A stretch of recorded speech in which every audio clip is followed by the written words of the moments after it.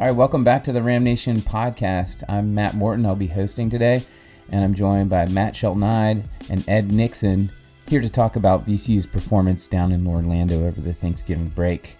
We've got special guest Brad Burgess joining us, VCU assistant coach, former Ram. He talks about his return to VCU and some really good insight into the mindset of some of these local players like Fats Billups and Jason Nelson, particularly with the matchup against Penn State on Sunday. But first, let's catch up with Matt and Ed about the ESPN Invitational.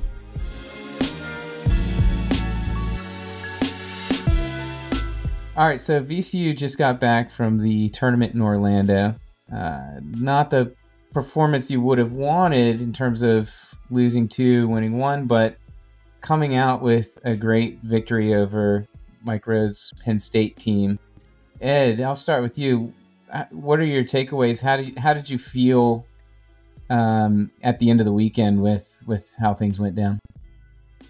I'll say this. Of course, it was disappointing to go 1-2.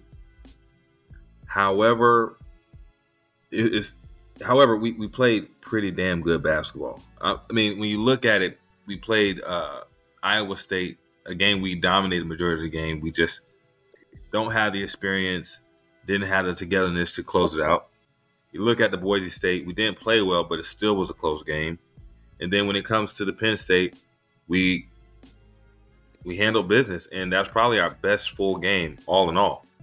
You know what I mean? So it was one of those things where you've seen good things happen throughout all the games, but it didn't help watching it. It still sucked to watch the team lose. But to see them end it on a good note, and against Penn State, Mike Rhodes, it was really it left me with hope.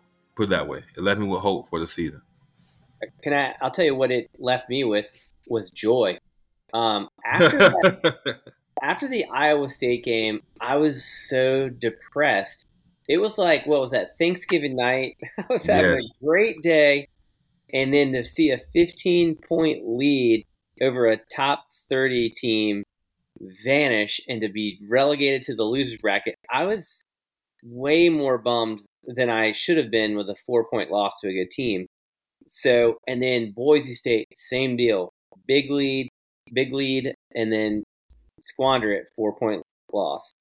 And so, it's amazing how, and I think it could have been almost any other team and it would not have had the same effect.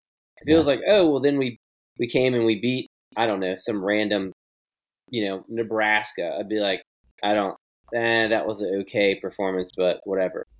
But to beat Penn State with Mike, we love Mike, but and we've done these rematches before, but we never rematched, or not rematches, but with the coaches. We've never had it where one of our legends is on the other court trying to beat us. So for our guys to beat our coach months after he left, including our top point guard, who's the A-10 Player of the Year, it really erased it was like someone gave me the most powerful drug. And I went from complete misery to joy. And I've never, you know what I mean? I don't know that I've had a win like that, It was like instant perspective too on the other the losses. So that's kind of one of the most satisfying wins I feel like Ram fans have experienced. Ed, you were in Orlando for the tournament. What was the experience like being there? Well, first off, Orlando is wonderful. It's a wonderful place to be. If you haven't been, go there. Go there with your girl. Go there with your kids. 2 separate trips. 2 different experiences. But stayed at the Gaylord, which was a beautiful hotel.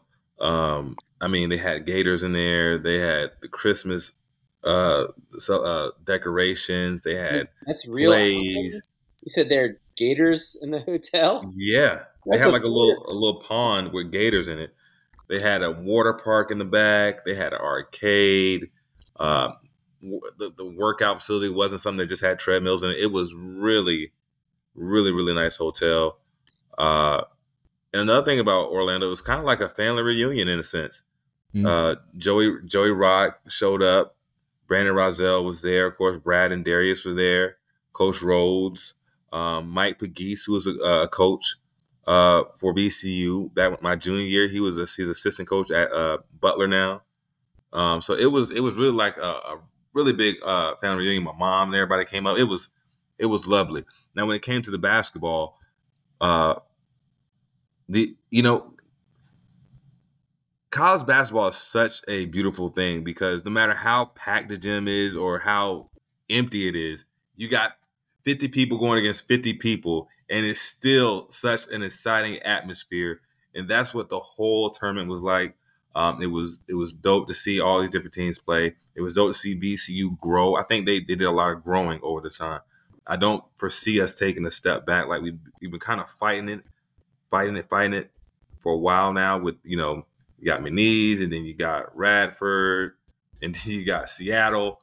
So I think we're going to be done fighting it, and I think we're going to start to make a stride coming up soon, starting with Norfolk State. So it was a beautiful thing to see us grow. It's a beautiful thing to see the players enjoy themselves and just be around a lot of family and friends.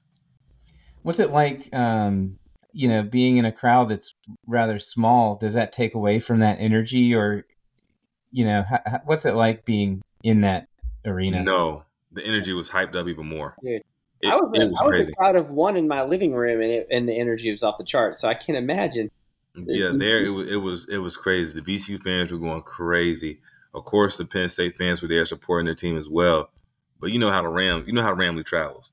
So we were all down there in live effect. Now me, I'm not gonna hold you. It hurt me to sit either across from Brandon and Mike Rose. So I sat literally across from everybody, and I sat there and I cheered for both teams. I wanted VCU to win, but I wanted Ace to do well. I wanted Nick Kern to do well. You know what I'm saying? Yeah. So it was one of these things where it was bittersweet, more sweet because I'm going for VCU. That's I believe black and gold. Ed, have you spoken to Brandon since the game? Yo, you know what? I haven't. And I've been Do you thinking think about he's hitting him up, okay? but I know he's still probably pissed.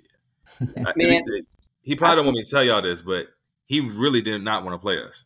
yeah, He was more so on the side, like encouraging us to beat Boise State because he's like, bro, I don't want to see both of us in the loser bowl, is what he called yeah. Well, yeah.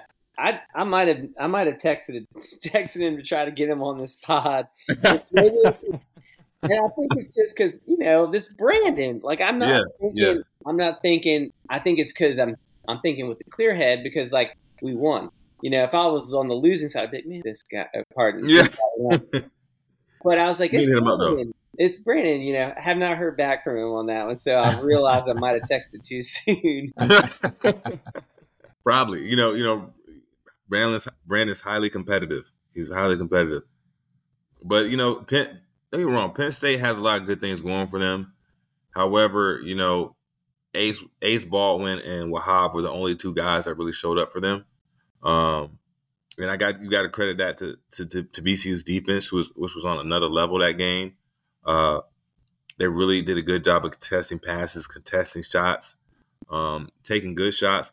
Like even when we talk about Fats, I think one of the biggest things about Fats was not just that he was making shots, but the shots that he was attempting were really good shots. They were rhythm shots, opposed to just a quick pass. Somebody's kind of defending me, and I'm shooting over the top. So he found his rhythm, getting out of transition, and everything. That opened up the floor. Zeb Jackson shot the ball well, and I'm trying to think of a nickname for Max. It should be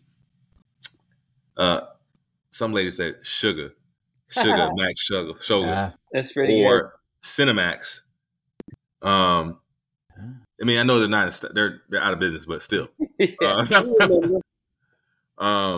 So I'm trying to think of a good name for him, but yeah, he did a really good job throughout the whole tournament. He turned it up. I thought that Max really started to show why Coach Odom really wanted to get him here. Now he showed previously, but there's a lot of games where I just felt like he wasn't really all the way dialed in. But Iowa State, Boise State, Penn State throughout this whole ESPN Invitational, I thought he really played aggressive. And I think if he continues to do that, no matter if we get Sean or Bamisol back, or when we do, I think if he continues to do that, he's going to be in the contention for Player of the Year. I think a thing with Max too, and you see this from certain players, is there's just a comfort level with him on the court. To me, he just feels like a pro.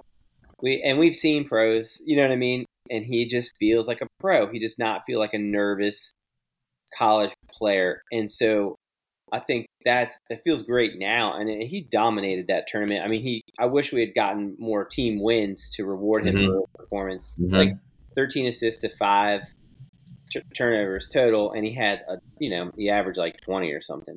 But there's just a confidence to his game that I love, and I look forward to watching that confidence grow with his teammates. Trusting guys more, knowing he's got a fats, he can hit for wide open shots. But I just think I just saw something from him in that whole tournament that I'm like, I'm really comfortable with this dude to kind of lead this team going forward. Also too, just I mentioned Fats, but man, what a time to break out. Number one, Penn State, but also we just needed that win. It's a Power 5 non-conference win, but now we have this guy on the floor that people are going to see. This dude went 5 for 6 against Penn State against a Mike Rhodes defense, and he knocked down shots. We can't sag on this guy. We can't leave him open. We now have to get in this guy's face, which then creates more space for Max, for Michael Bell, for all these other guys, and that just really excites me going forward. Yeah, and I think Zeb Jackson kind of he played decent the first game against Iowa, but he really struggled against Boise State. And being there in Orlando, I got to see him and Darius after the game standing on the court having a long conversation. Through talking to some people, the premise of that conversation was like, "Yo, it's just basketball. You got to relax.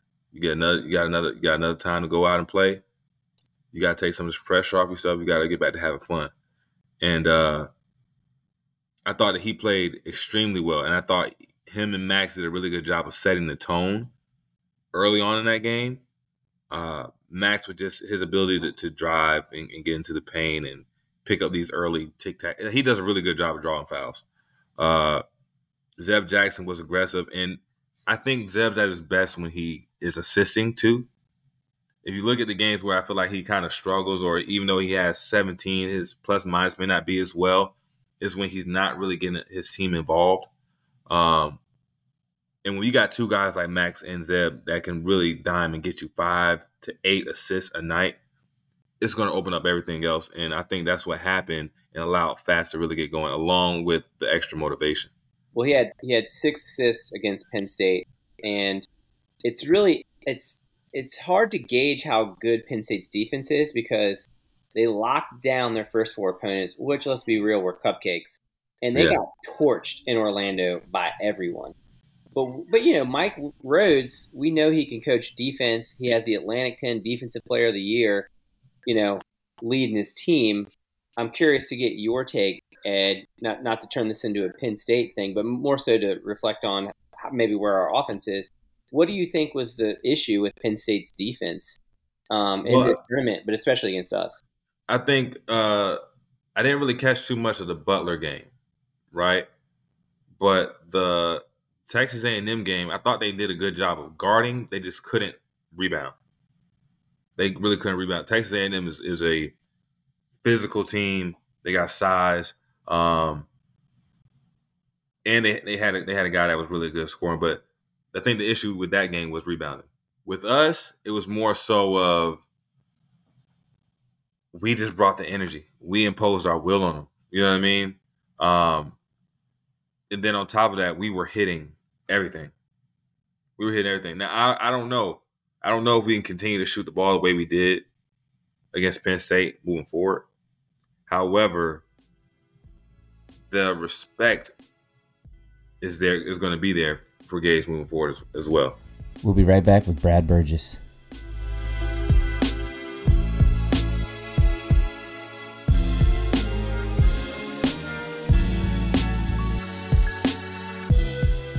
All right, our guest, is super excited to have this guy not only on the podcast but just back in Richmond, Virginia. He needs no introduction, but I'll introduce him anyway. Bradford Burgess, VCU legend. What's up, Brad? What's up, fellas? What's going on? Welcome back, man. How's it feel to be back in the capital city? It's wonderful, man. Feels great to be home. No place like home, as you know. So it's just been an amazing feeling. Just trying to get these guys, in the right direction, and hopefully we are on the path there. Every day is a new day. Every day is a new opportunity. And these guys are eager to learn, ready to work, and it's just a pleasure to get there each and every day and just be around the group, coaches, staff alike. For sure. But players alike, coaches, players alike. For sure. But before we get into talking about this team, I want to know, how long were you kind of cooking up this idea on a return? Because, you were the pretty proud organization, the Chicago Bulls, for those listeners of ours that didn't know. How long were you cooking up the idea of getting back into college hoops and just coming back to VCU? Well, it was always a dream of mine to get into college at some point. I had always stayed in contact with all my former coaches and assistants that are now, head coaches or top assistants at their respective places. You look at all of Coach Grant's assistants have pretty much had a chance to be a head coach, or if not a top assistant. Coach Smart's staff is the same way, and just been, making sure I'm in good standing with all of them, just in case, the time comes where I say I am interested. They're willing to give me a chance, because obviously, it's different from playing and coaching, and just the understanding of time and how to manage working with the players, doing your scouting, doing your recruiting, doing all that stuff that goes into college sports, and just being able to manage those and, obviously put your best foot forward in all of them. Just thinking about that, it kind of blows my mind to see just kind of, especially you came through under an incredible coaching tree.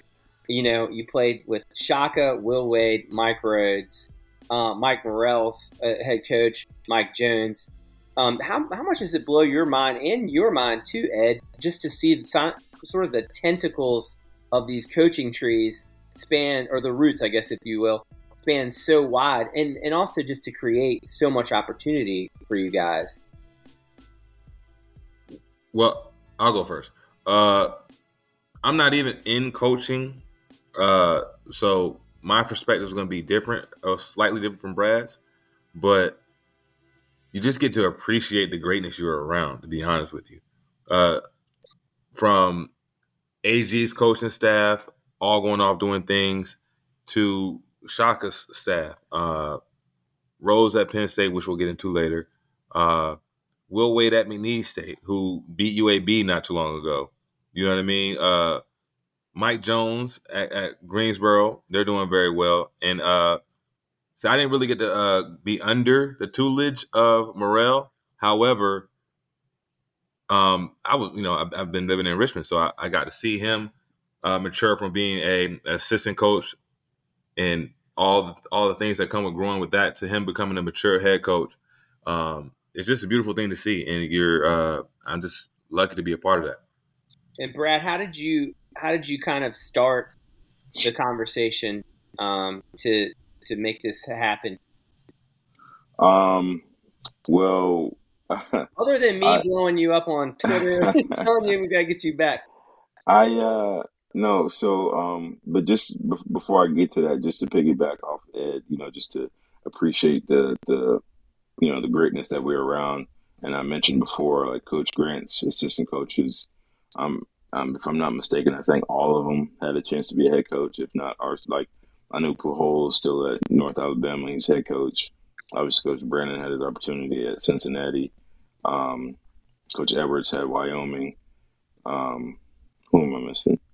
I think that's all. Obviously, Coach Kane, like Kane, like I said, or a top assistant like Kane has been a top assistant everywhere. And look at the talent that he's found Right. And to be around a group that brought us to VCU, to think we were talented, and just to catch their eye in the same breath has just been um, a pleasure to see from near and far. But to answer your question, uh, I have been in conversation with Ed about trying to come back. Um, I actually had a good conversation with him when the team came up to Chicago when they played Loyola last year, and I expressed interest in. Um, and then when uh, Coach Odom came in, and I was able to have a conversation with him, and he just had the same idea of bridging the gap from old and new, and just he's a great guy to be around, great guy to work for or with. It's not even feeling like you're working for him, you're working with him. He's a basketball mind. He's just a great overall dude, and it makes you want to be your best for him and the staff and the players. And just being able to have a conversation with him and express my ideas and thoughts and experiences along with his, and what his ideas were for VCU moving forward. I thought we both thought it was a perfect match. And he just called me one day with the news, and I wish I could have jumped through the phone and hugged him, but it was it was great. It was great. Brad, how did that move look for you? Because I know that stuff can kind of happen fast, and you've got a family, and what does Um, that relocation look like? it wasn't as bad. Like, we had to relocate from Richmond to Oklahoma City through the pandemic, and then from Oklahoma City to Chicago. So it wasn't as bad as those two. But in the same breath, we had to wait for our oldest to finish elementary school, um, and then we're getting married at the end of June, and then like I had to basically start around the same time, and moved back to Richmond. So it was a lot, but we got it done. We had um, friends from Chicago helping us, and friends here helping us look for homes. Shout out to Matt; he was giving us some stuff. Um, but we made it work, man. And that's the big part of the reason why we wanted to come home. So many people were willing to just help us and try to get us settled in as quickly as possible, to allow us to get to work. And now that you're getting to work, kind of back to that coaching tree thing, you're on staff, you're coaching, and you're matched up. Another guy on the sidelines, Brandon Rozelle. Did you think this early in you'd be coaching against a former teammate with a former coach of yours on the other bench? No, not this soon. Obviously, with Coach Rhodes leaving, you get that home and away. But we knew the possibility was there to play Penn State. In a perfect world, it would have been in the championship as opposed to the seventh, eighth place game. But it happened the way it happened, and we had somebody had to win, somebody had to lose, Right. and you know, personally, obviously, thankfully, we were on the winning side, but it wasn't easy. It was definitely an emotionally charged game, and obviously, I love those guys. Like you said, Brandon's my brother. Like Coach Rhodes, great coach, great guy. Love him. Love the staff, and look, like Greg Golden, strength coach, like all those people I have shared memories with. So it wasn't easy, but like I said, somebody had to win, somebody had to lose.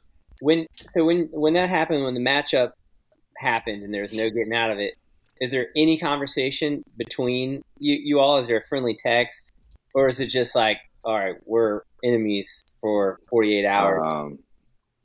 For me, well, I don't think there was any texting for me, or there wasn't any texting for mine. Like when I saw them in warm ups, like I just dapped them, gave them a quick hug, told them I loved them, and just kept moving because like you don't want it to take away from uh, the your focus on the game, because that kind of happened with me when we played Coach Grant down in Alabama.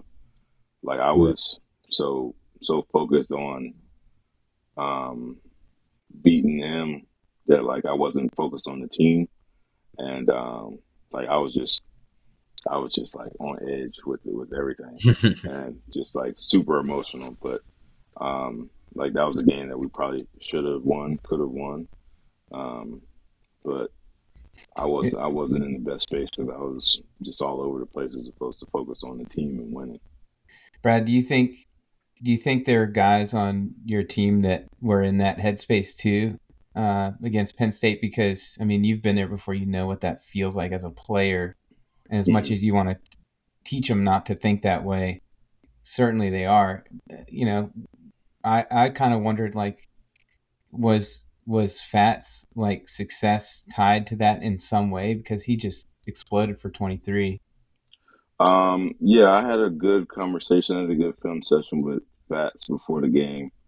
Um, just like the biggest thing with him is just his confidence. Like he's super talented, and just obviously his size and ability on the floor is, it opens up our offense to another level. And just having him being the confident player that he can be, we need that for him and for us, for our team. And I just showed him some clips of him and where he could provide some opportunities for us, and just to go out there and have fun and be himself. And he did that. Obviously, the emotionally charged aspect of it being Penn State was there, but hopefully that's not just his performance versus his former coach. Hopefully that's something similar. Then I obviously always have to be 23 points, but hopefully it's something where he's providing the spark off the bench for us, which kind of Brandon Rozelle-esque, as you would like to think. And then I also had a good conversation with Zeb before the game, just telling him, like I just told y'all, just I literally had been in their position before my senior year, going down to Alabama and just being so charged up and making it about them as opposed to leading my team and our group and winning. Just more focused on the other side. And I told him that he has everything that he needs to do to win and lead us. And it's not about, how many shots he makes. It's just about being that great leader that he can be and that he's shown us thus far. And, the shots will fall, and just being that kind of leader and point guard that he can be, getting guys involved early and making plays. Like the game is going to show him and tell him when he needs to step up and when he needs to, make those big plays. And he did that for us. Absolutely. I was there in Orlando, which you knew, Brad, but Mm-hmm. I saw seeing your mom, by the way. I don't know if she told you. I saw your she mom, by did, the way. she Yeah, did, okay, good. she did, she Yeah, did, she did. good. She was very happy to see y'all. Yeah, Um, likewise. but I could tell there was a little bit of extra on there, just for those guys. Fats had a tough game against Boise State, so I knew he wanted to bounce back. And then going against Ace and knowing the dynamic that him and Ace had the previous year, I know he really wanted to perform. And Fats, not really being able to showcase his talent and abilities last year under Coach Rose for whatever reason, from the celebrations, from the too small, to how hype he was. Now, a lot of that could have just been, I'm hitting shots and I'm feeling confident, but Mm-hmm. there's a little extra sauce there, and Mm-hmm. I love to see it. And granted, I don't think he's going to be averaging 23 points from here on out, but hopefully that's something that he can use to build upon. Yeah, for sure. Like you saw it. Like you don't even have to like really hash on it. Like, you saw the celebration. So I mean, all these kids nowadays, they celebrate so much for one shot. It's crazy, but um, everybody was doing the three to the arm and the too small and all that Yeah. stuff. Like, but it's part of the game. Obviously the referees knew it was an emotion charged game as well, and they were quick to throw out the tees. Yeah, that was But crazy. yeah, but Like it was great to see him play to his abilities, man. Like he can, like I said, it doesn't have to be 23 points every game, and that's the beauty of our team. We have other guys that are capable. Hopefully we're getting Sean back here soon, and hopefully NCAA stops tripping and let Joe play. And even if he doesn't, we still have plenty on our roster to make things happen. Like Jay Nail's coming back soon, so we have guys that are starting to click in terms of offense and defense. Like we still have Michael Bell. Like Kwani hasn't even hit his shots like he was hitting in the preseason. Those things will come. It's just we just get guys playing the right way. The shots will fall when they're supposed to, and it's a long season too. Brad, I thought a cool moment from that was, I don't remember what number 3 it was for Fats. It must have just been a big one. But you were the first guy off the bench to basically chest bump him. It was I guess Penn State called a timeout. I just thought that was such a neat moment for like a Richmond VCU legend Mm-hmm. to do that. But the other thing I thought about that game was it kind of addressed a real need of ours, which was, we had kind of struggled as a team to hit threes. So now you've got a guy. How big do you think that is for VCU and for our offense? For when you throw Fats out there, one, he has the confidence to shoot those shots. Because I saw him passing up those shots in previous games in that same tournament. It was like, hey, I don't want to shoot this because if I miss it, I'd rather have Max or something. How big do you think his performance was just for the team? And now, like, as a floor spacer, like, for what we want to do, which is assault the paint, how big do you think that performance is for his confidence and our team? It's huge. It's huge, man. Like I said, it just opens up another layer for us on the offense. Like the Richmond guys, like especially Fats and Jason. Before every game, I always ask them. I say, hey man, where you from? I just ask them where you from. Just because I know the Richmond guys, and they say 804 or they say Richmond, like, and just it carries a different meaning, especially playing for VCU and being from Richmond, and it means something. Like it carries a kind of weight, a certain weight that isn't supposed to be taken for granted or taken lightly, and like it's a representation of this city with every minute that they're playing on the court. And it's a certain swagger that Richmond basketball has, and their athletes have that they play with. Obviously you saw it with myself and Brandon, and toughness that VCU plays with, like with my brother and with Kel Sims, and all the Richmond guys, and like that's representation that they have with all the minutes that they're playing not only represents them and their families, but also represents the Richmond players of the past. So like they have to honor that and step on the court every moment knowing that. And this if they understand, nothing else needs to be explained. Like they just go out there and do what it do. Well, Brad, we've had you on for quite a while. Fellas, any final pressing questions? We know how to find this guy, but I got one thing to ask Brad. Well, this is for me because I'll be calling the game tomorrow. So what do you think the keys to the game for you all will be? We got a guard. They have a talented point guard, the head of the snake. Like he got a guard. He can handle. He can shoot. He can score at 3 levels. He can pass if needed. Like he is super confident, super quick, and Athletic. just athletic. And they have other guards that like to go 1-on-1. They have shooting, and they play hard. Like it's a team similar to McNeese in this fact that they come in here trying to kick our butts. They have some local ties on the team, so they're going to be charged up, ready to play. Mm-hmm. And it's a state school coming into one of the big boys of the state, so they're going to be charged up. The coaching staff is going to try to use that as fuel to their fire to come out swinging for the fences, and we got to be ready for it. All right, Brad, we'll let you go, but I do have one last question. It's Christmas time. It's right around the corner. You guys rocking a fake tree or a real Christmas tree this year? So I mean, come on, man. We're all dads in here, man. I got kids. I can't do the real tree just right now.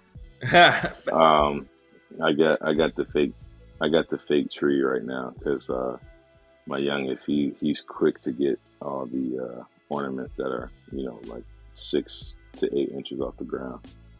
So and plus I don't want him like pulling on the tree. That's a very thorough answer, so I appreciate that. Yes, sir. Yes, sir.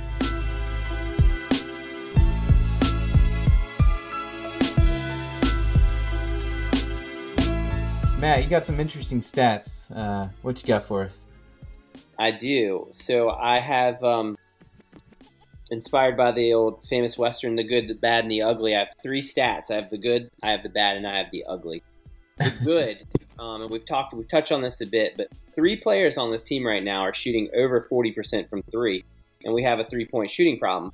But we have 3 players right now: Max, Jason, who's injured, and now Fats, who have 40% plus 3-point shooting percentage on the year. Now, when we get Sean back, he's a high 30s.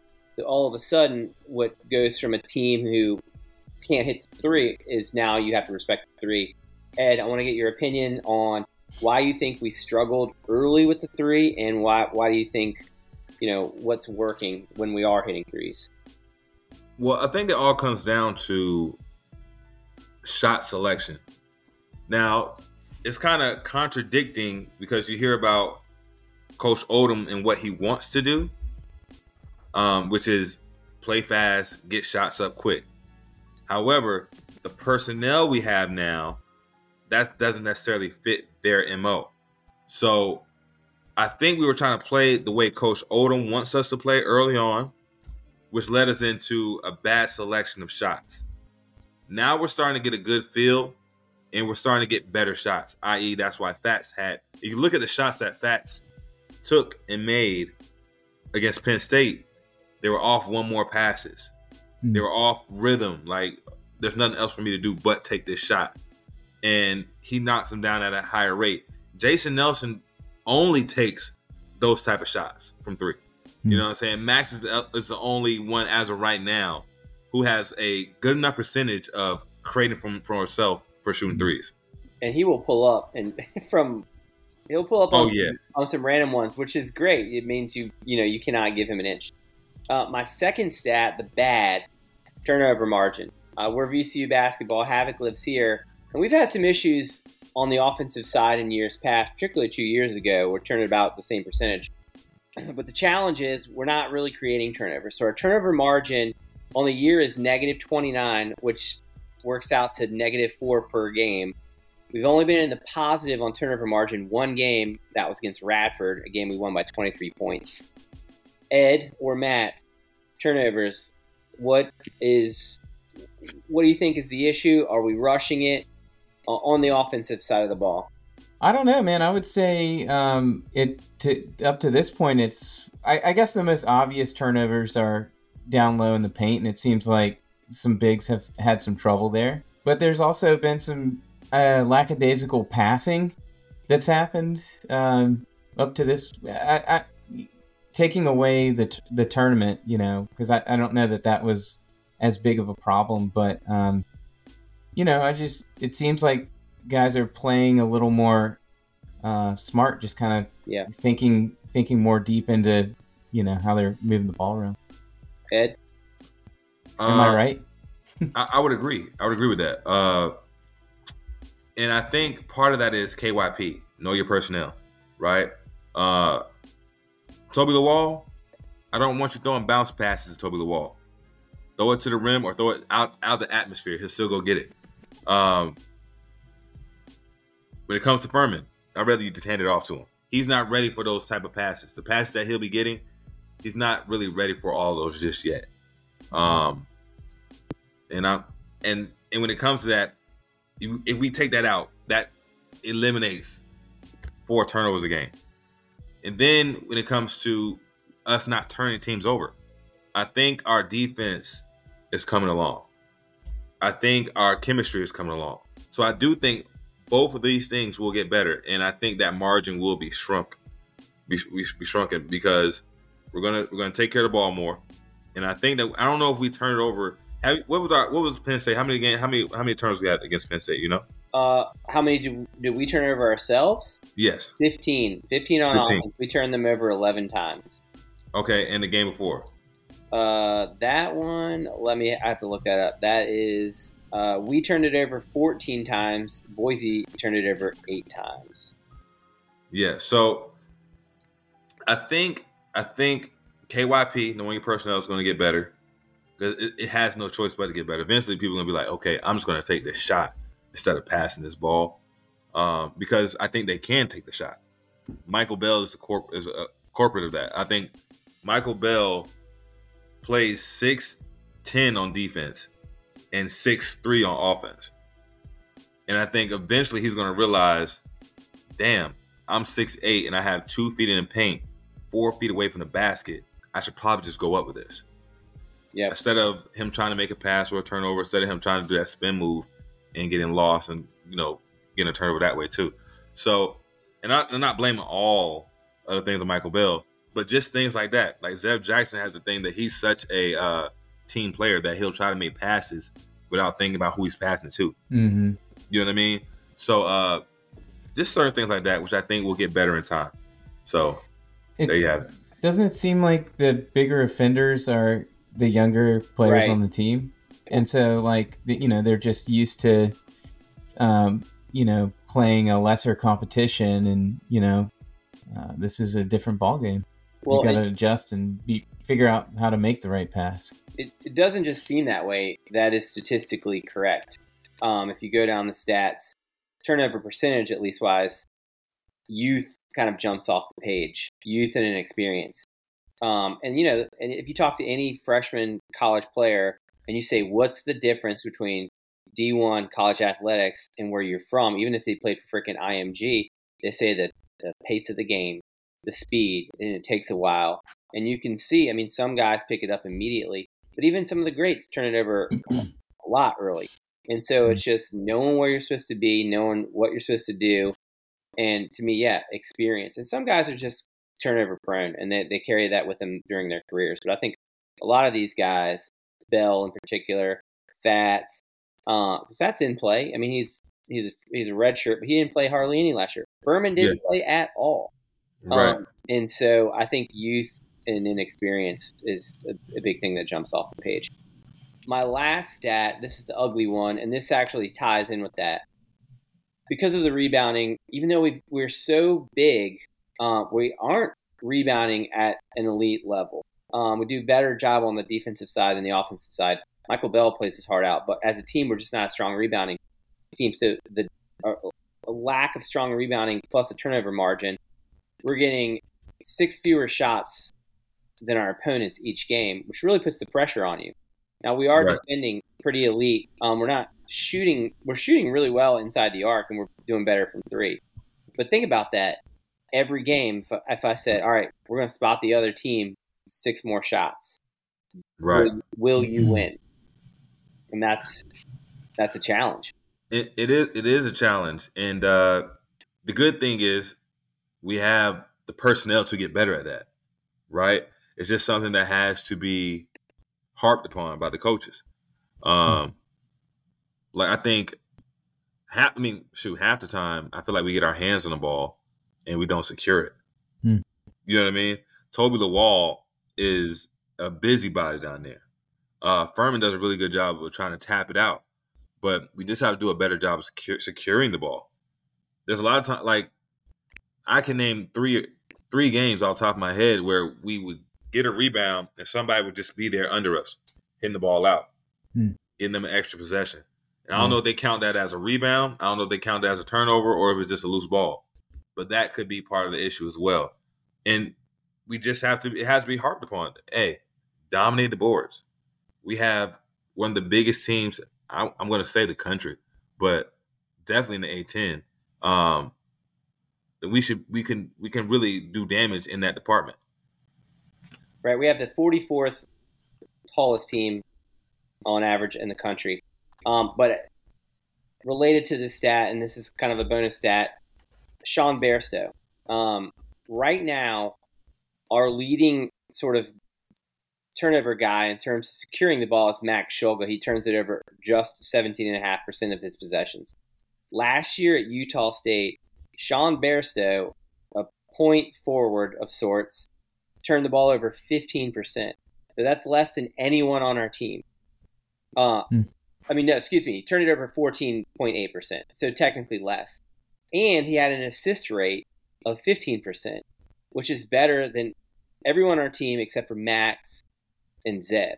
So when Sean Bairstow gets healthy, you're going to have a forward who turns it over less than Fats, than Bell, than Kwani, than Toby, and he passes better than everyone on our team that isn't a point guard. And so personnel can really change a lot. And so we need that foot healing up, because sometimes, the greatest sort of the easiest way to solve a problem is just with dudes. And, just get guys that can hoop, and yeah, I think Bairstow is really going to help there. But those are I think so too. My big stats, I think so too. Yeah, that are I'm kind of focused on, and I'm curious to see what we do, because we played a really brutal schedule. Norfolk State is going to be the first team we've played so far this year that ranks below 200 on KenPom. So I'm curious to see, against, on paper, a lesser opponent, how we clean some of these things up. Well, I think of course getting Sean back is going to be great. I think one thing that Sean does well is he just knows the game of basketball. He knows angles, he knows when to drive, and he's one of the 3-level scorers that we have. You know what I mean? I think Zeb is somewhat of a 3-level scorer, but he struggles shooting 3.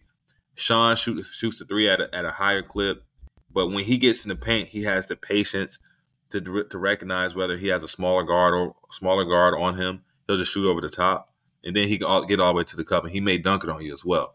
So I really think that getting Sean back whenever we do, I heard rumors about tomorrow. I could be completely wrong, but I heard rumors about that. Feels early. It will be nice. It would be very nice. But we'll see. We'll see how things go. Hey, quick random question: is Zeb kind of our Russell Westbrook? Is that a terrible comparison? A college version. I mean, he's Russell Westbrook. That's a lot to unpack. Is on a whole other thing, but you know what I mean. He just I don't know. There's things there that remind me of him. No, I would agree. I think that's kind of on point, because I think Russ and Zeb are really good guys, and they play extremely hard, and they can fill up a stat sheet, but then they do plays that make you scratch your head. You know what I mean? So at the same time, give me Russ. Yeah. Be that. I will take that production that Russ, especially. We're not talking about old. We're talking about young Russ. Yeah. So we'll take some of those turnovers, some of those plays that make you wonder. But with all that other production, and his defensive effort, I think him and Michael Bell are the two heads to our defense. So be my guest. Yeah, it's kind of like with like Zeb or a Russ. It's kind of like, it's like driving a drag car to the grocery store. You know what I mean? Like, that car is not meant to go 35 miles an hour. Like, it's not going to feel good driving through the city to Kroger. It's got to go. Like, it is. You need to let it do its thing, and it kind of feels like how it is with Zeb. Absolutely, and I think. Look, Zeb is one of these guys that he's a sponge, seriously. So he'll sit there and he'll take advice and he'll listen to you, and he'll really try to process it and put it through and implement it. So I think he'll get better. I think he'll do better, especially once Sean gets back and he's not left in these moments where he has to try to force something to happen. I think he'll be a better production.